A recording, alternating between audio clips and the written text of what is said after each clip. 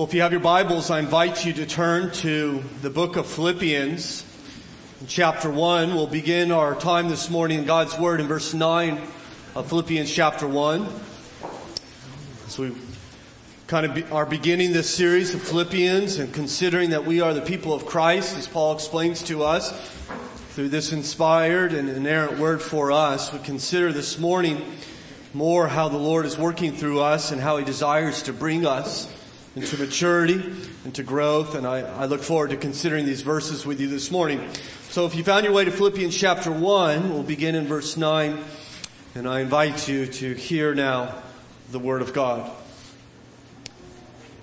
And it is my prayer that your love may abound more and more with knowledge and all discernment, so that you may be able to approve what is excellent, and so be pure and blameless for the day of Christ, filled with the fruit of righteousness that comes through Jesus Christ to the glory and praise of God.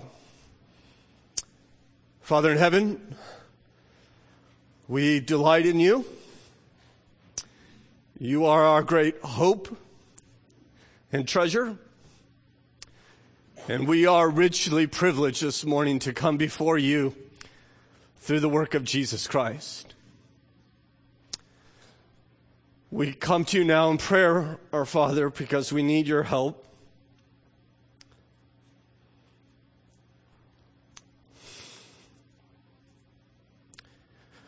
We need help to hear from you, to know you, to think rightly about you, both in our minds and our hearts. We need your help, Father, because we find following Jesus to be difficult and challenging and contrary to our nature that pulls us elsewhere. And so we ask you, dear Lord, that this morning you would be pleased to do a good work in us for your glory and for your name's sake, that you would make Hamilton Baptist Church increasingly conformed to the image of Jesus. And so please come through your Spirit now. We love and adore you, Father, and we ask you to help us to love you more, for we pray in Christ's name. Amen. In 1705, John Wesley was born, the 15th child of an Anglican rector. And you know, of course, that Wesley was used profoundly by God. In fact, many, even secular historians, will credit the preaching of John Wesley to saving the nation of England from a revolution much like France was experiencing in that day. Of course, Wesley would not only touch England through God's grace, he would touch America as he came and preached here quite often. And he, along with George Whitefield, his college buddy and great friend, and Jonathan Edwards, would be used by God to bring about the Great Awakening here in America. Man was mightily used by God. He would, in his life, travel over 250,000 miles to preach. He would deliver over 40,000 sermons. He would be credited to leading 350,000 people to Christ. And on top of all of that, he had time to train personally 500 preachers. A man of incredible abundance and fruitfulness. And yet one of his closest friends said of John Wesley, despite all his labor, he thought prayer to be more his business than anything else. And I have seen him come out of his closet with the radiance of face next to shining. Of course, John Wesley is not alone amongst God's children in being people of prayer. George Mueller, the great man of God who cared for thousands of orphans in 19th century England, was known not for his ministry, but for his commitment to prayer. Charles Spurgeon, perhaps the greatest English-speaking preacher ever, would credit his ministry to what he called his heating plant, the cellar underneath the auditorium in which he preached. And if you were to attend one of the services in which Spurgeon preached to you, and you would go underneath the building down to the cellar, you would find 700 people praying for that message. And he would credit the great productivity of the ministry in which God gave him to that labor of prayer. Hudson Taylor, he who had a massive impact in bringing the gospel to China, was known to fall often before a map of China calling out, "God, give me China or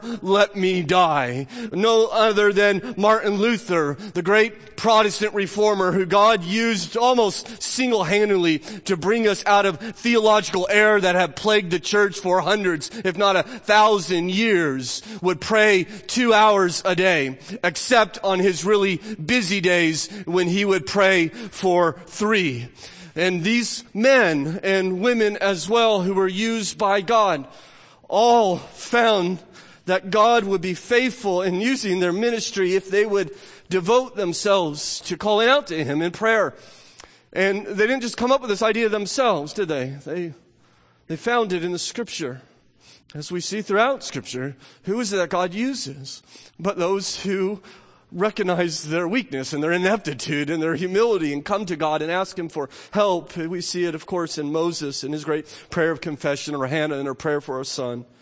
We see it in David's prayer of contrition and Solomon's prayer of forgiveness, or Hezekiah's prayer for life, or Daniel's prayer for the captives. We see it in Jonah's prayer of repentance and Nehemiah's prayer for help. We even see it over and over again through the life and ministry of our Lord, the Lord Jesus, and even that great prayer of submission in the Garden of Gethsemane. And those who would follow Christ would understand these truths, and the world became turned upside down within a generation of Jesus' resurrection as God's people scattered over the known world proclaiming God, but they did so through prayer. We see it in Acts chapter 1 when 120 of the believers were gathered together. And what were they doing there? But they were praying, and in response to that, the Spirit fell upon them. And that day, 3,000 more individuals bowed their knee to King Jesus. In Acts chapter 2, when we see the church first described for us in the New Testament, the Bible says they devoted themselves to prayer, and God added daily to the number of those who were being saved. In Acts chapter 4,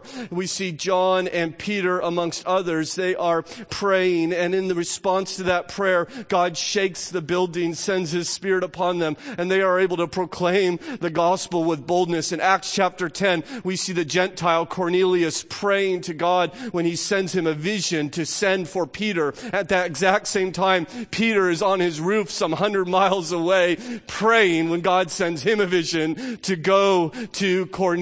And we have seen, haven't we, in our study of Philippians, that in Acts 16, it was Lydia who was at the place of prayer, wasn't she? When all of a sudden this Jewish man walked in and said, "May I tell you about the God to whom you are praying?" Even Paul and Silas, as they sat in that Philippian jail at midnight with lacerated backs and feet in stocks, were they not praying when God sent an earthquake that they might proclaim the gospel to the jailer, and I trust the captives there? You see, God is pleased, isn't he? As he has told us over and over again, to build his kingdom through men and women who pray, who call out to him, who seek him for help. I think Paul, perhaps more than any other person ever to live, has been used by God to build his kingdom, to spread his fame, was a man of prayer. And he tells us in the letters he writes to the churches that he is praying for them. And I don't think he writes a single letter, perhaps. He doesn't let them know of his prayers for them. And we saw this last week, did we not? In verse 3, when he said, "I thank my God in all my remembrance of you." So I'm remembering you before my God, and I'm doing so with gratitude. And in verse 4, he says, "In every prayer of mine for you all, always making my prayer with joy." He says, "I'm praying for you, and I'm praying for you a lot. And that's largely what I'm doing right now, because as we know, Paul's in prison now for perhaps 4 years. Now, you could stop a prisoner from doing a lot of things, but you can't stop him from praying. And so he's going to pray. He says, "I'm praying a lot. I'm praying like crazy. And when I pray, I want you to know what I'm thinking about it when I'm praying. I'm happy and I'm thankful and I feel gratitude and I'm filled with joy." And he explains to them how he's praying. But we get here to verse 9 of chapter 1, and he doesn't tell us how he's praying, but he tells us what he's praying. And so here it is, we get the content of his prayer. He begins by saying, "And this is my prayer." Verse 9, he's going to tell them what it is that he is praying for, which is kind of interesting, isn't it? Prayer obviously is calling out to God to do a work. It's directed to God. So why then tell the Philippians what he's praying for. Sometimes people do this deliberately, right? You ever heard a sermon disguised as a prayer? Right? A thinly veiled admonition that's right. They want you to do something, but they'll just, rather than come out and tell you, they'll pray it, right? You ever hear a pastor pray, please help the brothers in our church to get along, or please help our generous sister to help us meet budget, right? Yeah. In fact, the children are good at this, aren't they? They probably pick it up from us, but they will pray for their siblings, will they not? Loudly and by name, right? Please help Joey to repent and share his toys with me, right? And so it's easy, isn't it, to see a to-do list in a prayer. Is that what Paul's doing? You say, well, this is what I want for you. I'm praying for you, but I'm really just giving you a list of things to do. I don't think so. I think he genuinely understands what he's praying for to be gifts in which God gives them. This is a work of God. But at the same time, I don't think they're passive in these things. I don't think we pray for the spiritual development of one another and we just kind of sit down and it floats down from heaven upon us. I think it's something that we seek after. I think Paul understands that, and so he's praying that God would produce this in their life, but it would also that it be motivating for them to actually seek this. As we consider this incredible prayer here, I think there's great instruction for us this morning as Christians who should be people of prayer. And I know whenever pastors talk about prayer, sometimes people are filled with guilt whenever the topic comes up with prayer. And we're filled with guilt because we intend to pray and we want to pray, but we so often neglect prayer. And many in this room don't have any meaningful devotion to prayer.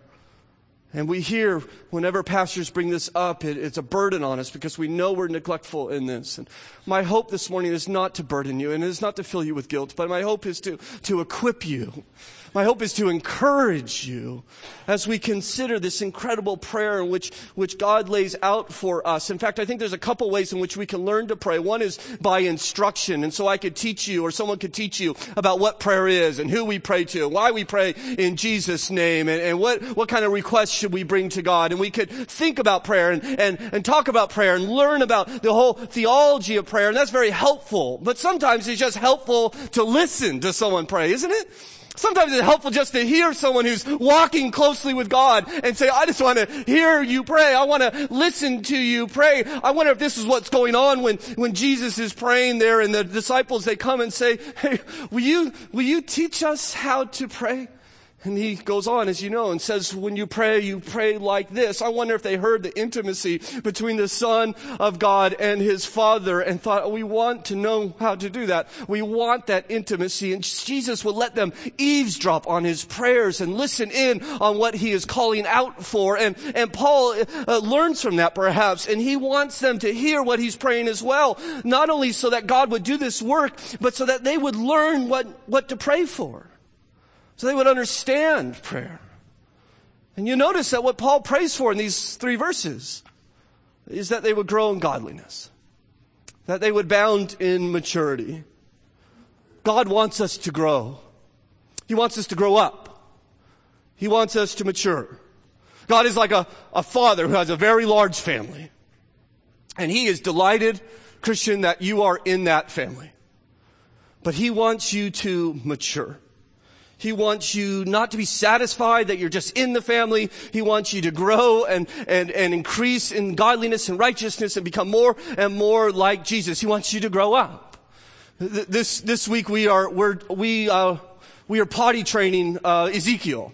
Allegra's potty training Ezekiel. So, but potty training for us is a major event. It is, we kind of shut down everything in the house. We believe you potty train, you get it done in a week, and then you're done with potty training. But what that means is you don't do much cooking or laundry or cleaning. And so it kind of looks like a hurricane hit the house, as Zeke just sits on the potty for hours and hours and hours a day to get this down.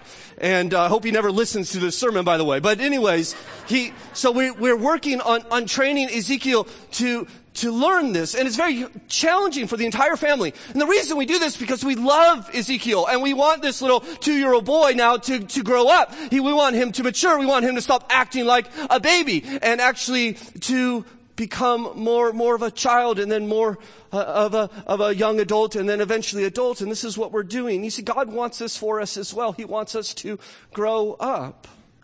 He wants us to mature. And sometimes people come to Christ, and 10 years, 20 years later, they're the same maturity they were on day one. I mean, they're still wearing, if you will, diapers, spiritual diapers. And Paul says, I want you to mature. I want you to grow. And he begins to pray for them.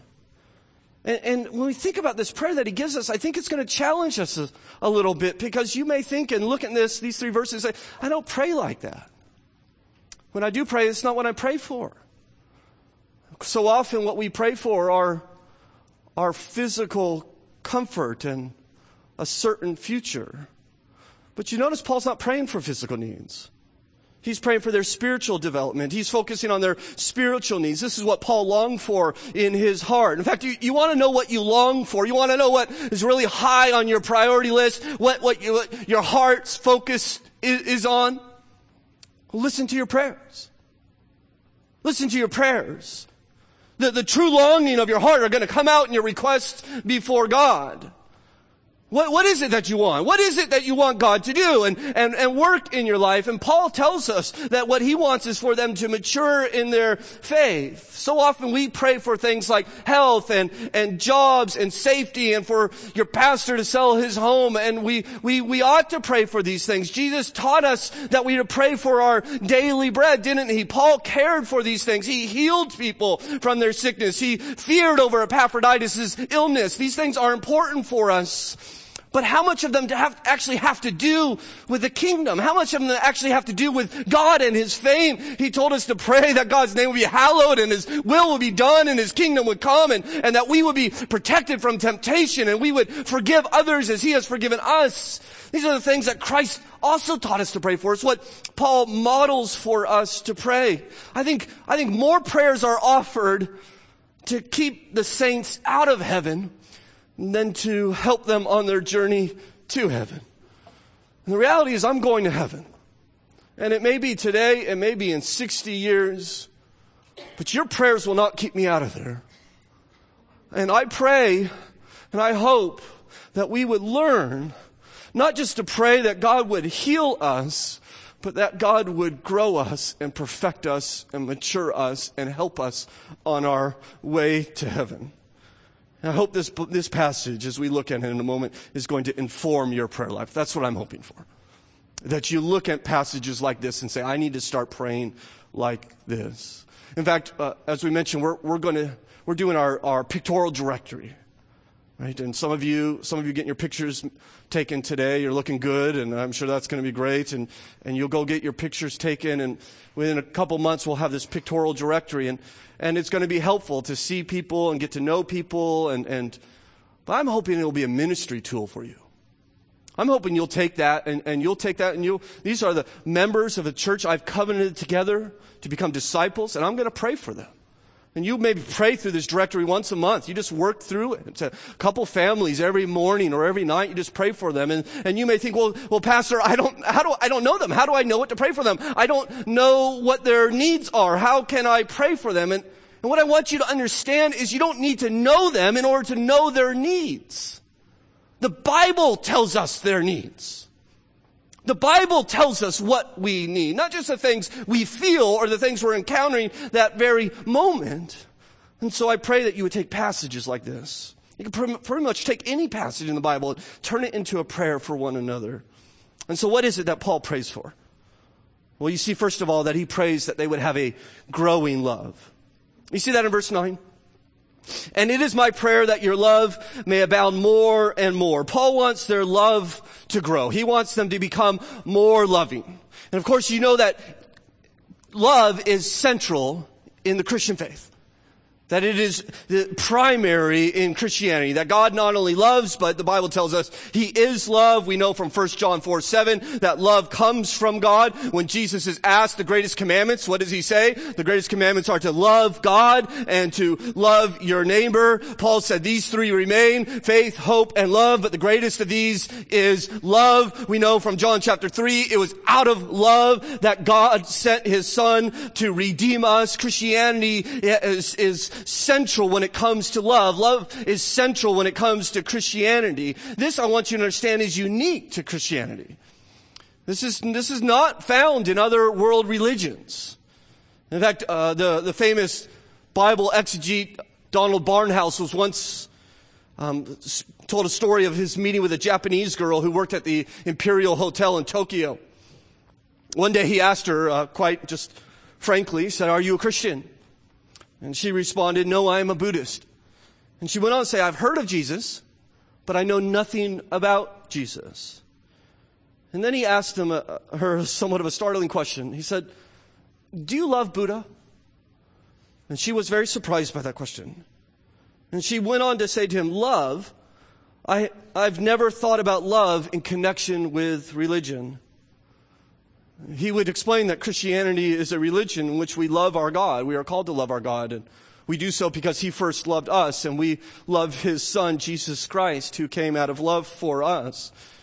And he said, you don't love your God, and your God doesn't love you. And if you go to neighboring countries, you see temples with fierce monsters that are their deities, that you have to placate them through incense and prayers and other types of offerings. That Buddhists don't love Buddha, and Buddha does not love Buddhists. And Hindus don't love their gods, and their gods do not love them. And even in Islam, Muslims do not particularly love Allah. And there is no great affirmation in the Quran that Allah loves them. Christianity alone is this religion in which it focuses in on love, that we're loved by God and we loved him. And because we have this love relationship with God, we begin to love one another. We share that love amongst each other.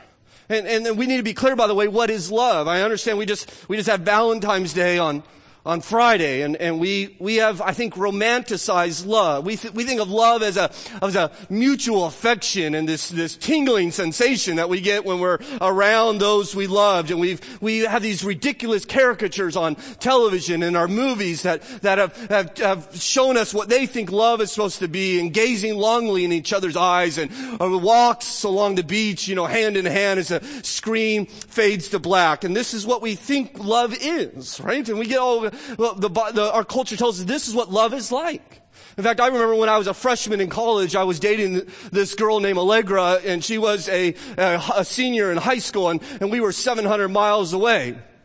And I would get on the phone late at night and call her, and we would talk for a little bit. We would run out of things to say. And then she would say, "Okay, well, I guess that's it. You hang up." Right? I don't know if anybody did this. May just be me. No, you hang up, right? No, you hang up. And we would do that for like 5 minutes until we both fell asleep with the phone not hung up. And this is back in the day when it's like $1.50 a minute to call long distance. Remember those days? Right? And that meant what? We were in love. It also meant we were stupid, but right? It meant that we were in love, right? Because, see, love has become gooey and soft and sweet. And the Bible actually has a place for that love. And we read the book of Song of Solomon, and there is this place for this mutual attraction in love. But predominantly when the Bible talks about love, it's talking about that you are so devoted to one another that you are willing to put their welfare above your own. You're willing to live for their good and not your own. And that's how you know that you love them. You're committed to them. And so God, according to Romans 5:8, will love you. How? In this he demonstrated his love, the Bible tells us. That while we were yet sinners, he gave his son to you. That's how. It's a sacrifice for your welfare. Paul would say in Galatians 2:20, "I have been crucified with Christ, and I no longer live. Yet the life I live in the body, I live by faith in the Son of God who loved me." And you know what? Gave himself for me. That's what the Bible talks about love. It is a devotion to one another in which we are willing to give for the better of those whom we love. And Paul prays that their love would grow. It would be abounding, that their willingness to love God and one another would increase. In fact, he's going to command that they love. Look over in chapter 2 and verse 2. He would say, complete my joy by being of the same mind and having the same love. He says, I want you guys to be in love with one another. I want this church to love each other. Well, what's the result of that love? Look in verse 3 of chapter 2. Do nothing from rivalry or conceit, but in humility count others more significant than yourselves. You see, the result of this love is that we begin to consider one another's interests and not our own. We put ourselves down and we put each other's up, and we're committed to each other because we love each other. But before Paul commands it in chapter 2, he prays for it in chapter 1, and he wants them to hear them ask God for this gift in their life, that they would become more loving. Which is interesting, isn't it, in light of the Philippian church? I mean, remember we studied their relationship with Paul last Sunday?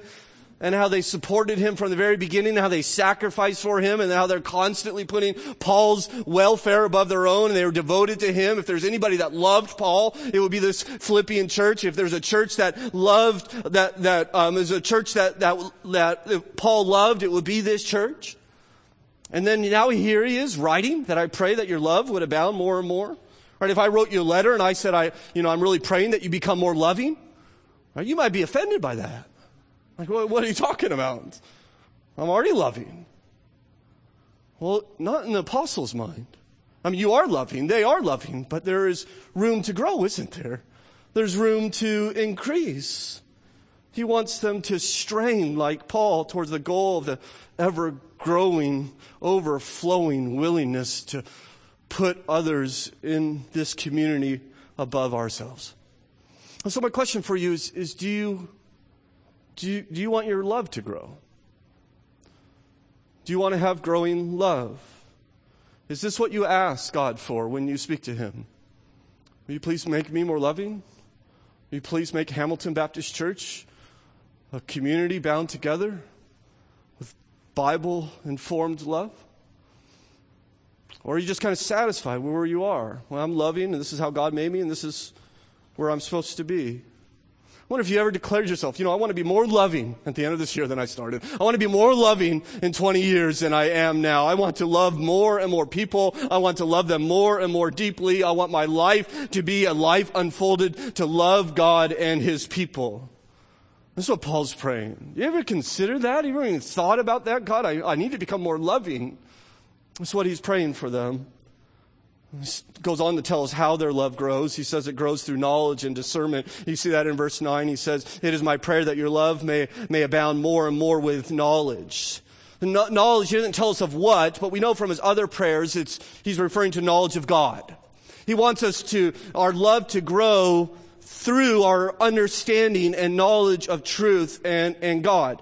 Now, I think this is very interesting to me, especially in the culture in which we live, in which love and truth are often pitted against each other, aren't they? Right? And if you love, you often don't care much about truth. And there are buildings around our country with the name church on it. And they say, we're just going to accept anyone, however they are. We're not going to, we're no matter what they do or what they believe, they could just come and be part of us and be part of this church because we want to love them. That's what we want to do. We want to love them. And it doesn't matter what they believe. Love doesn't have to do with truth, they say. And by the way, this is how your culture evaluates religion. You turn on the news, you go to the academy, you go to anywhere in our culture, and you want to know how your religion is good. It is good if it makes you loving. Right? If it makes you loving, good for you. We're glad. That's a good religion. They never ask, is it true? Right? Brian Williams is never going to ask, is this religion true? Your professor, they're not going to ask that. Does it make you loving is what they want to know. And if it makes you loving, well then it must be good. That's how the world evaluates religion. If you're here this morning, and you're not a Christian, I want to be very clear to you that we follow Christ not because it is good for us, though it is. We follow Christ not because it's helpful or it works for us. We follow Christ because we believe what He said and who He is true. We, in fact, have the audacity to believe that Christianity has the exclusive claim to truth. And anything that denies what is in God's word is not true. It is a lie. This is a religion based upon truth. And it is that truth, as we understand who God is and what He has done, that is going to produce love in our hearts as we consider our great and glorious God. Now, by the way, the opposite is true. You have some people who are so concerned with truth in the precision of their minute theological details that if you differ with them in the slightest degree, then they have no love for you whatsoever.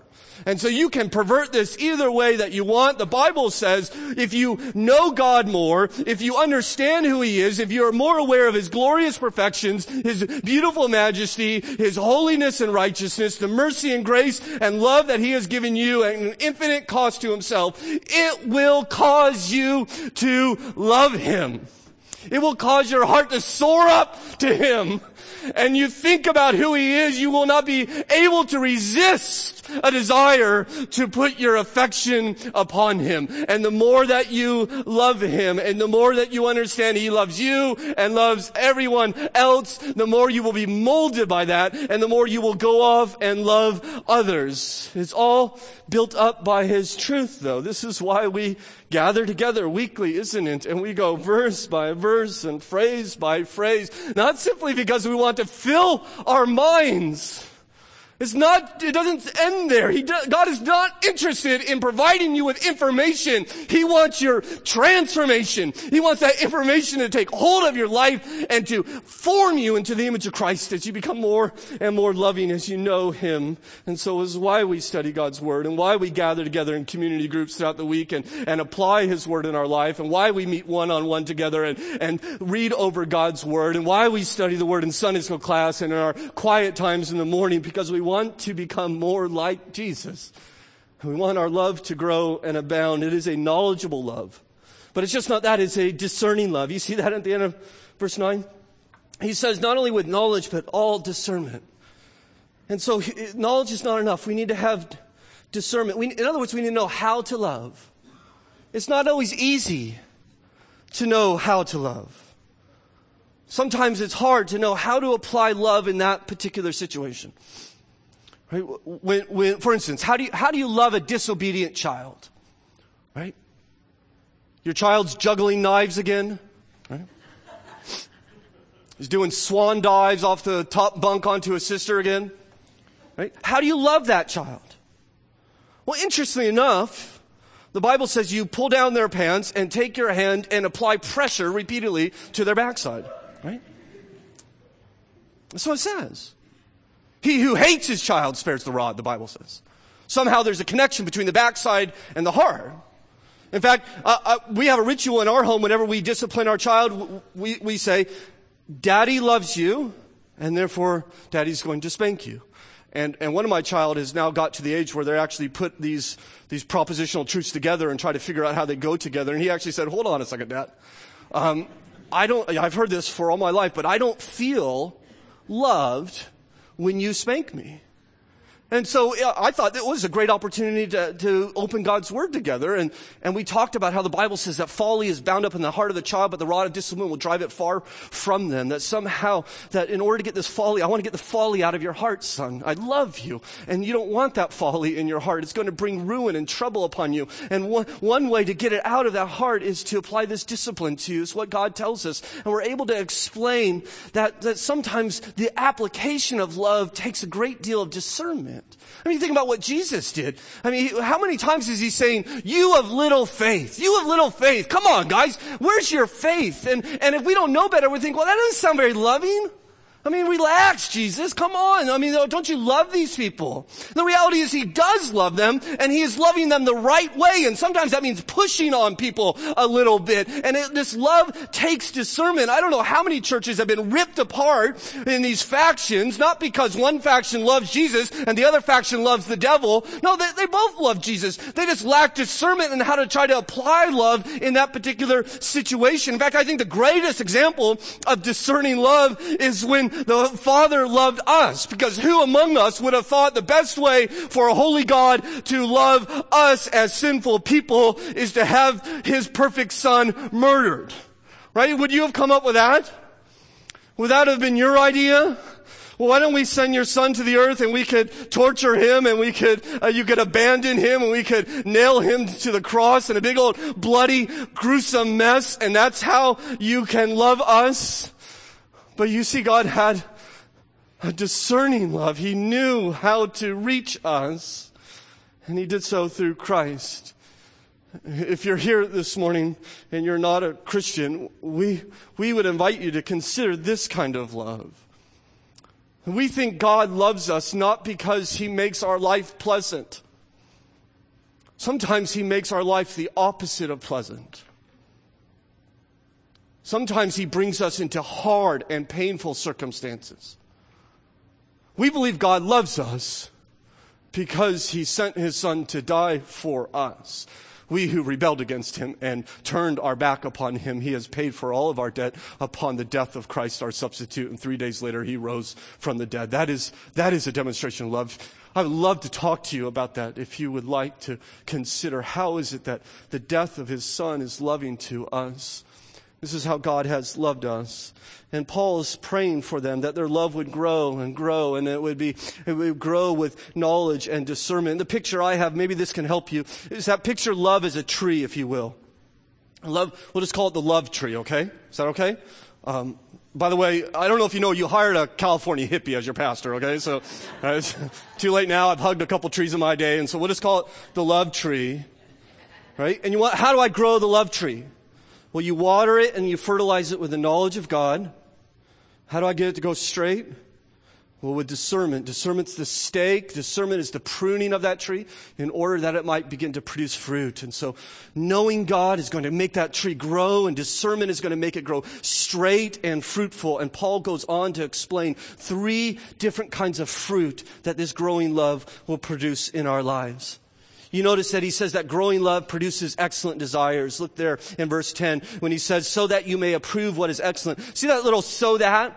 We call that a purpose clause. And those are important when you're reading the Bible. Whenever you see a so that, we call it a hina clause. It's the Greek word hina, but it gives us the purpose for what he just said. So he just said something. He wants something to happen, and then he says so that, and that tells us why he wants it to happen. So he wants our love to abound more and more with knowledge and truth. Why? So that, here's the purpose, that your love would produce these excellent desires in you, that you would approve what is excellent, that you would find delight in that which is wonderful, that your heart would be changed and your taste would be changed and you would delight in wonderful and good things. He's not saying that so you can distinguish between good and bad. That's easy. You don't need growing love to know that charity is good and child abuse is bad, right? We all understand that, whether we're Christian or not. What he's saying is that your heart will be transformed, that you will be able to delight in that which is excellent, the best, not just simply that which is good, but that which is best, that you would pursue the best habits and have the best aspirations and dreams, that you would develop a taste for that which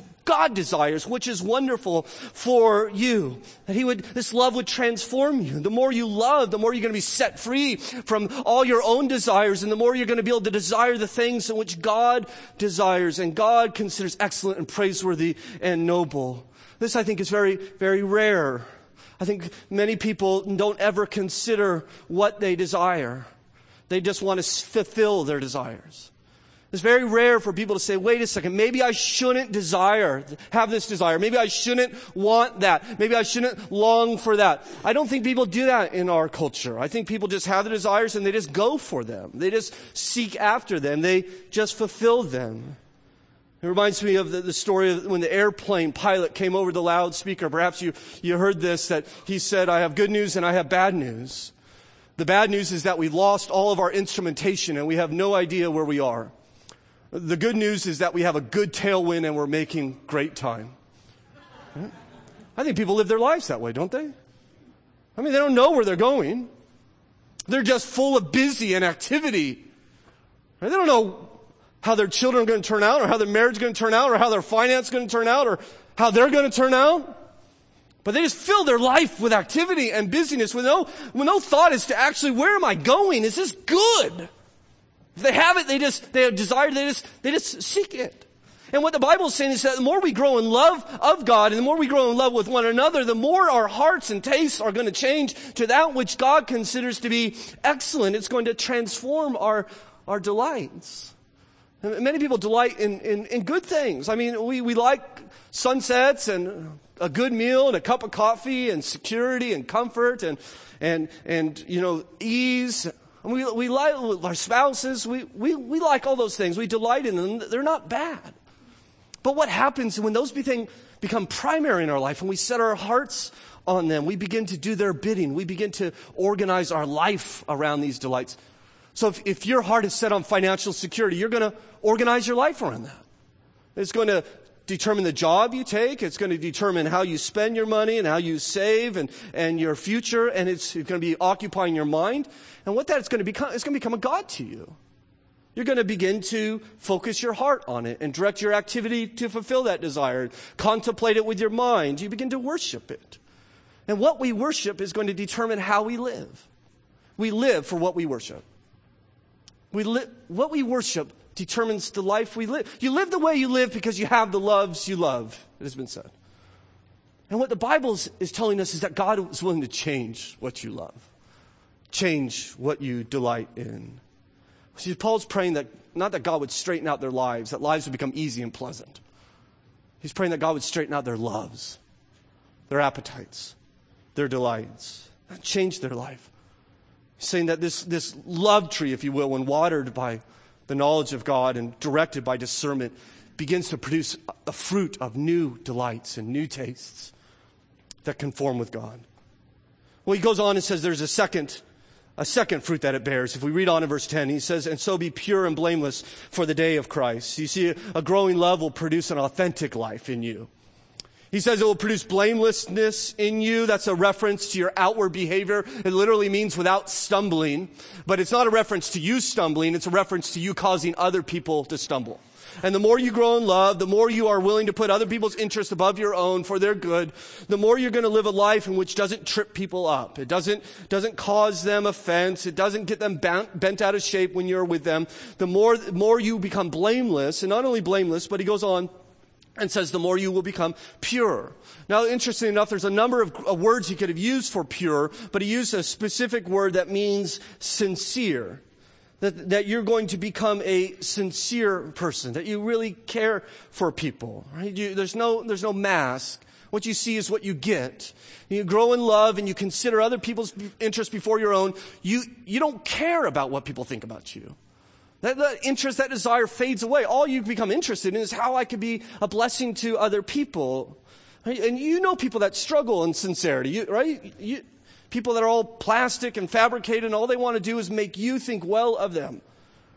In fact, I think other than unbelief, hypocrisy is probably the most condemned sin that in Jesus' life. He had no time for this lack of sincerity. And the Bible is saying that God will produce sincerity in our life, will produce this fruit. Don't you love people who are sincere, who look you in the eye and say, how you doing? And they really want to know? I mean, they're really interested in your life. They're really concerned about you. In fact, in Paul's day, they used to make pots in Paul's day, and sometimes they would get cracked when they're in the fire. And those people who wanted to sell the cracked pots would cover it with wax. Cover that crack with wax. And you couldn't see it. They would paint over the wax, and you get it home, you put your hot liquid in there, the wax would melt, and you have a useless pot. Right? I think a lot of people live that way.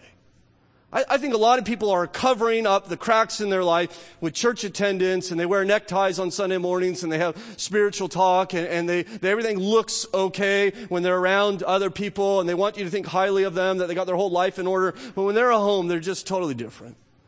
Just totally different. When they're at work, they're thinking totally different. When they're all by themselves, they're not thinking of the things you might think they're thinking of. They're totally different. They have wax covering all their cracks in their life. And the Bible says if we grow in love, we're going to move beyond that. In fact, the reputable pottery dealers would actually mark their pots on the bottom with the phrase sincera, which means without wax, which is, of course, where we get the word sincere. Sincere literally means without wax, covering up those cracks in our lives. Paul says that you become a pure, sincere person. You're really interested in other people. I think this is so incredibly rare in our day. I mean, you go out and be sincere this week. Right? I think I'm going, God, will you help me to be sincere and pure? And you go to the bank or the coffee shop or the restaurant and look at your waitress and say, how are you doing? And she'll tell you, I'm doing fine, I'm doing good. And then you push a little bit on that. You say, no, really, how are you doing? Are you okay today? How's your day going? And she will look at you like you're a stalker. Right? And she will like, what in the world is going on here? You say, no, I just want to pray for you. Can I pray for you today? I just really want you to have a good day. That's so rare. People aren't interested. I mean, we're like, how are you? I'm fine. How are you? I'm fine. And then, all right, see you next week. And who was that? Oh, that was my best friend, right? And we're just not diving deep in our lives. Paul says this love is going to grow and it's going to produce this sincerity. And it's all for the day of Christ, evidently, that when Jesus comes with that the eyes blazing, the Bible says, we won't cringe and we won't squirm under his searching gaze, that we will be ready for his return. We be prepared for the Lord. The last fruit that you see that it will produce in our life, this growing love, this love tree is going to produce an abundant fruitfulness in your life. Look at verse 11. He says we're filled with the fruit of righteousness that will become more righteous. If being pure and blameless means that sin is diminishing from our life, we don't have hypocrisy and we're not causing people to stumble, well then verse 11 is saying that righteousness is growing in our life, that we actually begin to become more and more like Jesus, and we're filled with love and joy and peace and patience and kindness and meekness and self-control, and we grow and become more and more like Jesus. And this is what Paul's praying, that they would become like Christ. I mean, just think about this prayer. He says, I want your growing love to be informed with a knowledge of God and directed by discernment, that God will give you this gift in order to enable you to delight in that which is excellent and reflect Jesus' purity and abound in righteousness. He wants this transformation in their life. And you think, well, how is this going to happen? Is God going to turn these self-focused people into those who are going to resemble Christ and as they love one another? Well, the answer is here at the end of verse 11 when he says, filled with the fruit of righteousness that comes through Jesus Christ. It comes through Christ. He's the answer. That this righteousness is going to be produced through our attachment, our union, our faith, our following of Jesus. In fact, this is the 7th time now in 11 verses that he has mentioned the name of Jesus.